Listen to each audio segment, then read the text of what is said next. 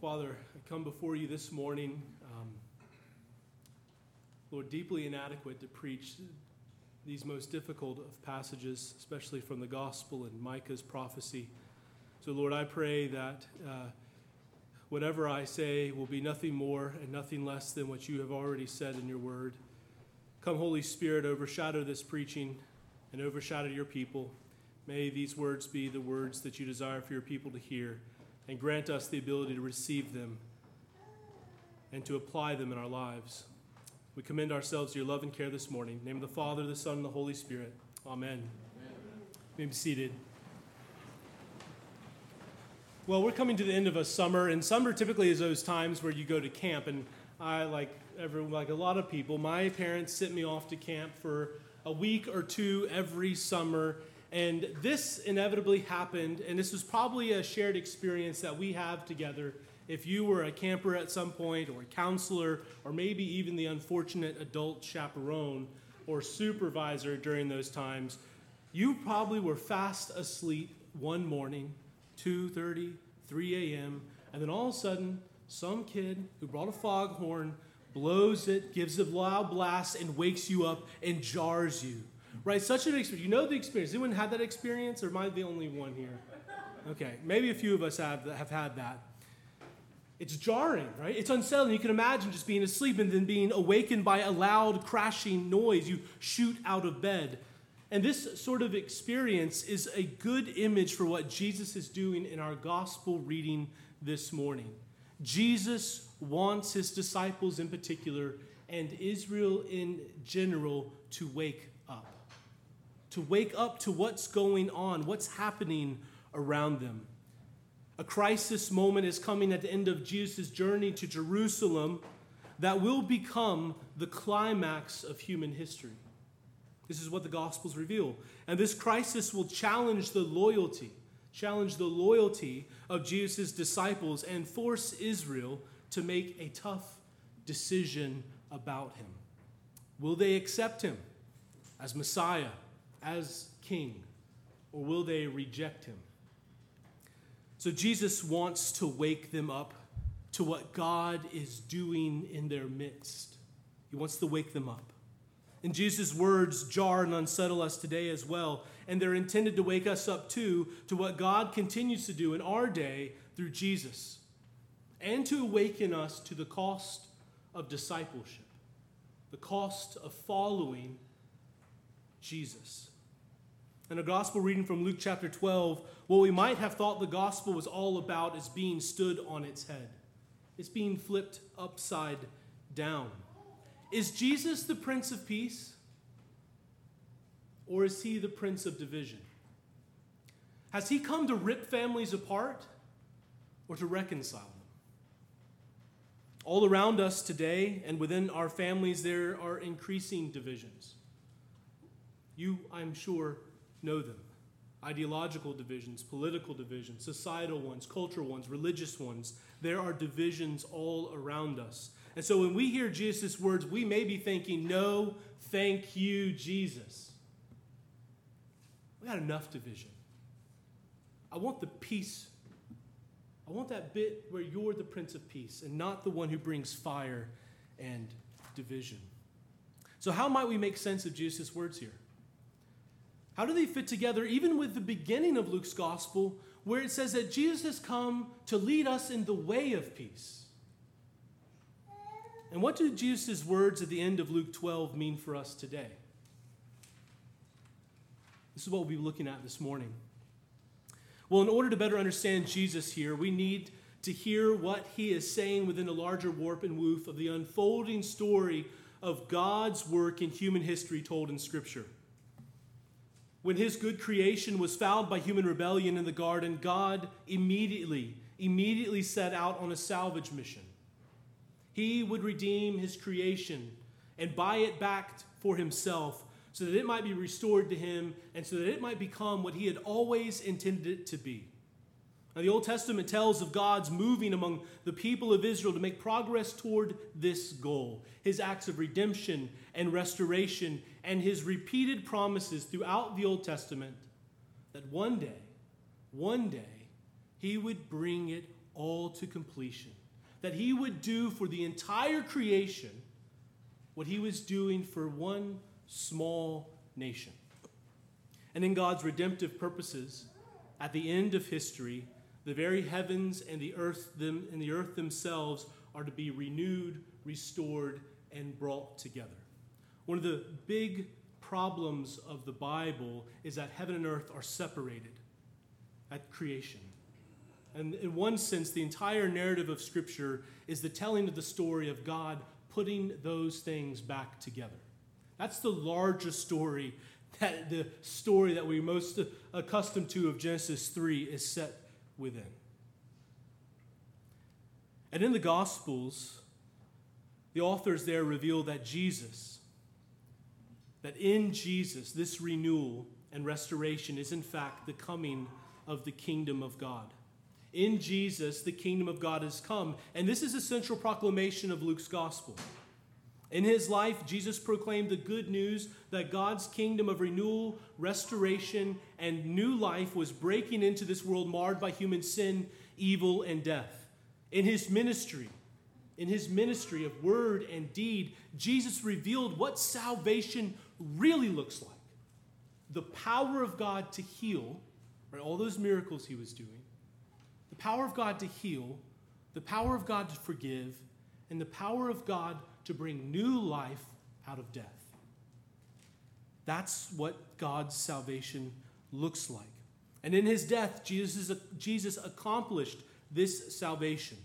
At the cross, Jesus waged war against the powers of evil, sin, and death and defeated them as he took on himself the sin of the world and died. In his resurrection, Jesus opens the door, by the power of God, opens the door to the renewed creation to come and invites us in while holding that door open for us.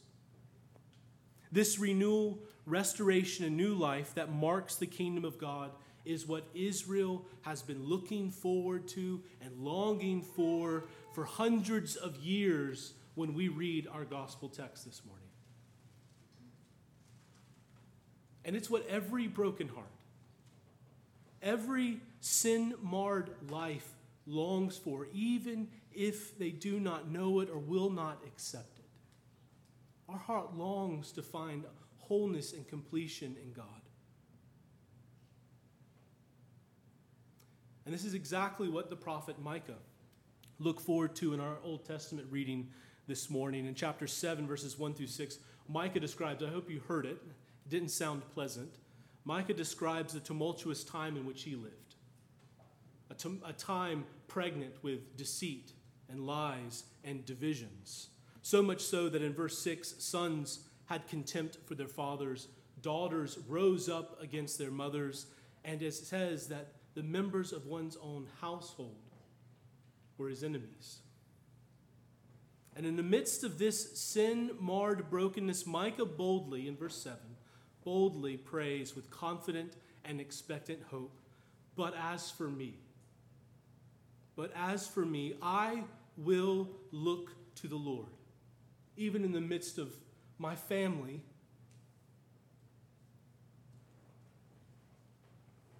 falling apart, I will look to the Lord.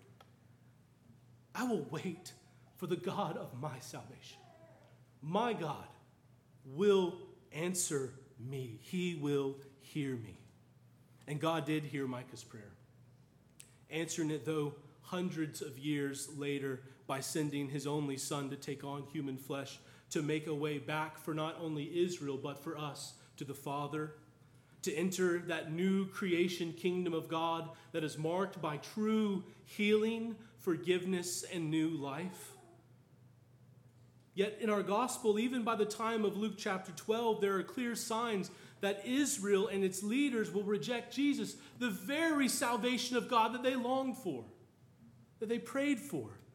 In Luke 11, the Pharisees and lawyers claim that Jesus' power over the demonic spirits came not from God, not from their covenant God, but rather from Beelzebul, the prince of demons. At the end of Luke 11, they marveled, they moved well past rejection to open hostility as they sought to provoke Jesus to say something worthy of prosecution and in their hearts, hopefully execution. Let's just get rid of the problem. So by the end of chapter 12, where our gospel reading comes from, Jesus is aware that there is not much time left for Israel to respond. His statement in verse 50, I have a baptism to be baptized with, and how great is my distress until it is accomplished. I mean, that word for distress, he has anxiety over this. Jesus is stressing out at the prospects that lay in front of him, not only for himself, because what lays in front of him is a series of events where he ends up rejected and dead, crucified by his own people at the hands of the Romans. But Jesus is not only distressed at what lies ahead for him, he's also distressed at what lies ahead of his family, his people, Israel, if they continue in their rejection of God's salvation that has come to them in human flesh.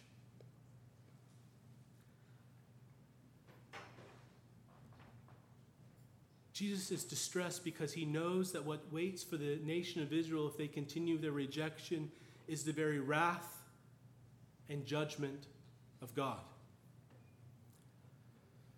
You see, if having encountered Jesus, one rejects and continues to reject him as Israel does in Luke's gospel, then Jesus is the harbinger of division.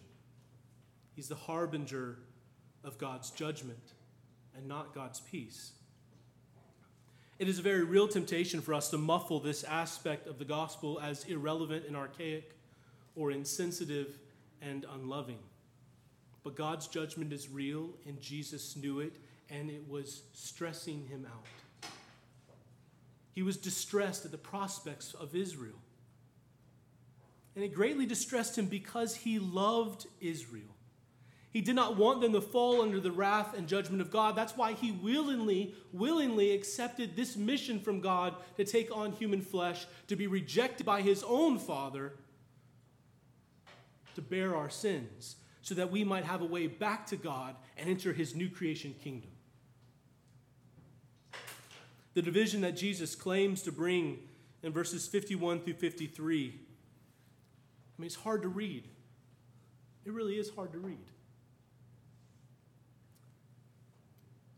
If you have any division in your family, you know how difficult that is. To hear Jesus say, I did not come to bring peace, but division, to set members of a family against one another.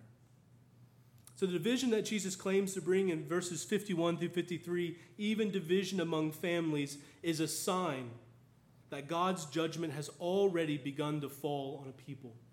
That was true of Micah's day. That's true of Jesus' day. And it seems increasingly true of our own day.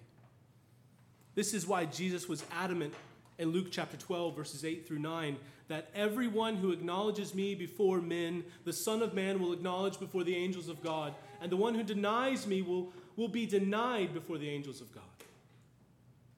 You see, for Jesus, he wants to make sure that his disciples are clearly taught that what it means, the cost of discipleship. You see, Jesus here clearly teaches that turning and following him requires so pervasive a transformation of how we understand God and his creation-wide plan of salvation that it results in dispositions and forms of behavior, actions in this world that can only be regarded as deviant by those who reject God, even those who may be in our own families. Folks whom we deeply love, who, like Jesus, we are distressed for. Division is by no means the goal of Jesus' ministry, but it is a consequence. We have to face it. If we don't acknowledge that, then what Gospels are we reading? There is no middle ground here. Jesus, at the end of Luke chapter 12, teaches his disciples the cost of discipleship in every age, in every nation, and in every family. In choosing to follow Jesus, disciples, that's you and I, must be willing to bear with the divisions, bear with the divisions that may result among our family and friends who do not share our commitment to Jesus. That does not mean that we reject our family and friends. Doesn't mean that we reject them. But it means if we're going to be loyal to Jesus, our Savior, we will bear those divisions, that pain.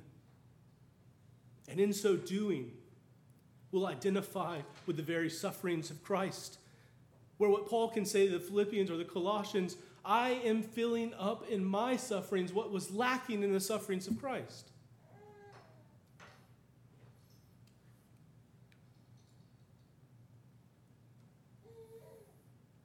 And when following Jesus provokes such rejection and division, Jesus is clear that his disciples must maintain loyalty to him above all others, even our families. Division is by no means the goal of Jesus' ministry.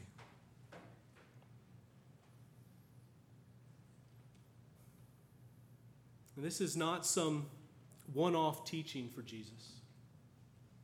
You know, this might be an easy passage in the Gospels to dismiss if this was the only one we had, but it's not. It's not even the only one in Luke's Gospel. This is not some one-off teaching. He repeatedly teaches disciples that to follow him will require that their loyalty to him transcends their loyalty to all other things, to everyone and everything else. Just listen to how Jesus in Luke 9 states it, verses 59 through 62. To another, Jesus said, "Follow me." But he said, "Lord, let me first go and bury my father." And Jesus said to him, "Leave the dead to bury their own dead. But as for you, go and proclaim the kingdom of God." Yet another said, "I will follow you, Lord, but let me first say farewell to those in my home, my family." And Jesus said to him, "No one puts his hand on the plow and looks back is fit for the kingdom of God." And in Luke chapter 14, verse 26, Jesus turns and says to the crowds that are following him on the way to his death, on the way to Jerusalem, "If anyone comes to me and does not hate his father and mother and wife and children and brothers and sisters, and yes, even his own life, he cannot be my disciple. He cannot follow me. For whoever does not bear his own cross and come after me cannot be my disciple."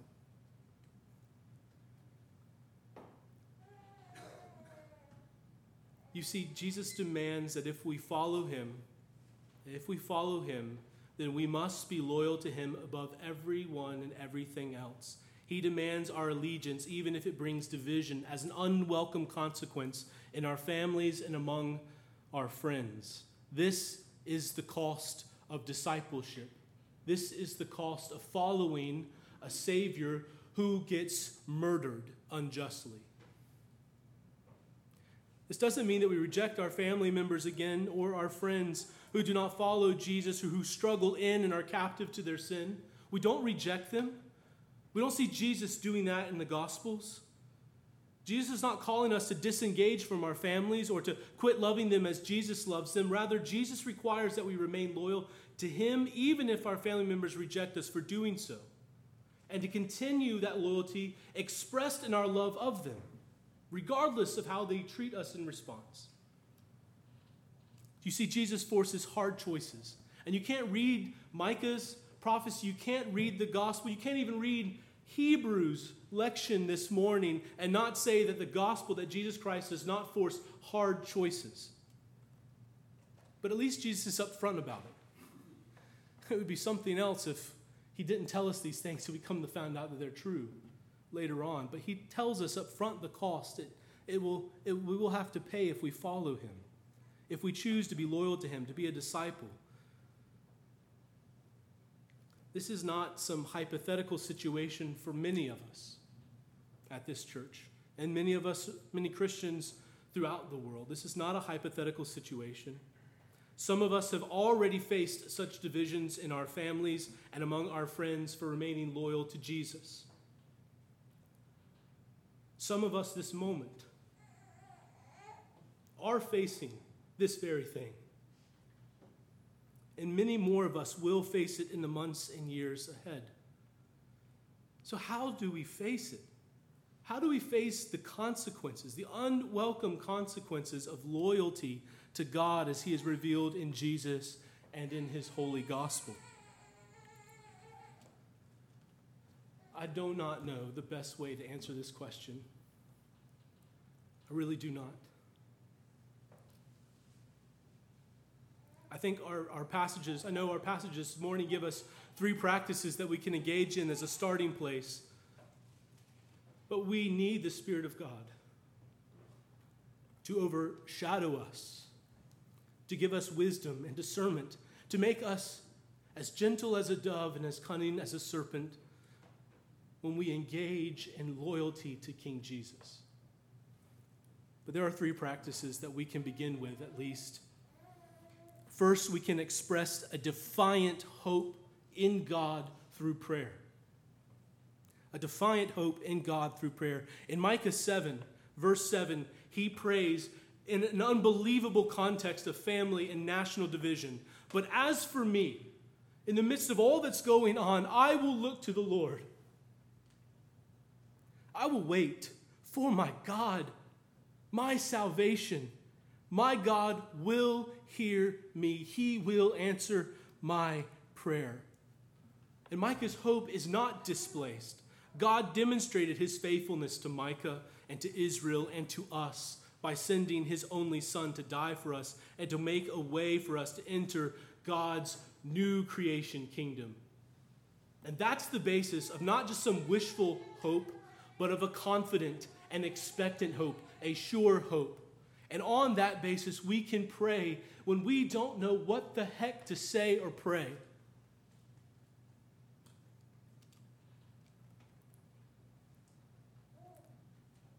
At least we can hand ourselves over to a God who Micah says, who is a God like you? Who forgives us, who does not remain angry forever, who is full of covenant faithfulness. We must have a defiant hope in God through prayer. And second, we must love Jesus. We must love as Jesus loved. There is a very real temptation in our moment for us not to bear with the divisions that we may face out of some misguided view of love. This temptation tries to exalt God's love by ignoring sin or by remaining silent in the face of those who reject God at their own peril. And this is where we don't have the kind of distress that Jesus has, and we need to have it because that in part fueled his love. His love provoked in him a distress because he knew that Israel was heading for the wrath and judgment of God. A wrath and judgment, by the way, that he willingly bore. You see, to remove accountability to God for sin is to remove one from the realities that make God's grace so powerful. In an effort to make the gospel more palatable, we risk emasculating it of its most precious truth, that God has paid the debt for our failure and rebellion and has washed it, cleansed it, white as snow. And here's what this means for us. If pressed by friends or family to affirm as good what God clearly reveals as sin, then we are ultimately choosing not to love them. Not to love them, because in our silence we shield them from the love and grace of God revealed in Jesus that overcomes. Listen to this, that overcomes God's own wrath and judgment. Jesus did not shield Israel from the reality of their sin, and in doing so, he offered unto them the limitless grace and love of God. When Jesus came, he came proclaiming the kingdom of God is near. Repent. And so we have to ask the Spirit to give us the wisdom to be compassionate and gentle, but yet also remain loyal, and when needed, tell our family, alert them to what is in their future. Not out of some type of vindictiveness or sanctimonious self-righteousness, but out of a genuine love for God and for them.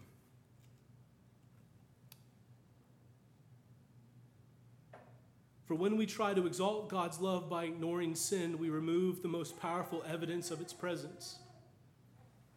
So we must love as Jesus loved. We must speak the truth in love. And this requires prayer, discernment, and loyal courage to Jesus. And then finally, as we close, we must strengthen our bonds of kinship, of family ties within the church, within the family of God, the household of God. One of the most difficult things to experience in life is rejection of any sort. But it's especially painful when that rejection comes from your family. When that family rejects you because of your faith and loyalty to Jesus. Jesus knows this pain. John reveals that his own family, for a season at least, rejected him. And it shows that his own hometown of Nazareth, a very small community who knew him well, rejected him. So when we experience rejection, we know that we, in that moment, are identifying with the very sufferings of Jesus and he with us. We have a high priest who knows what it is to suffer as we suffer.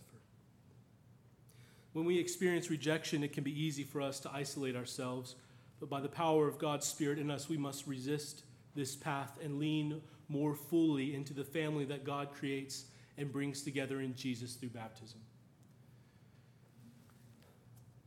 Christ Church, this is not an easy sermon. These are not easy texts. But we must not shy away from them or act like they're not there. Because through them, and through the power of God at work in us, there might be reconciliation and not division. People have time to respond to the peace that Jesus does indeed offer them. Do not grow weary. Do not lose heart. Do not give up your allegiance to Jesus. In the name of the Father, and of the Son, and of the Holy Spirit. Amen. I invite you to stand.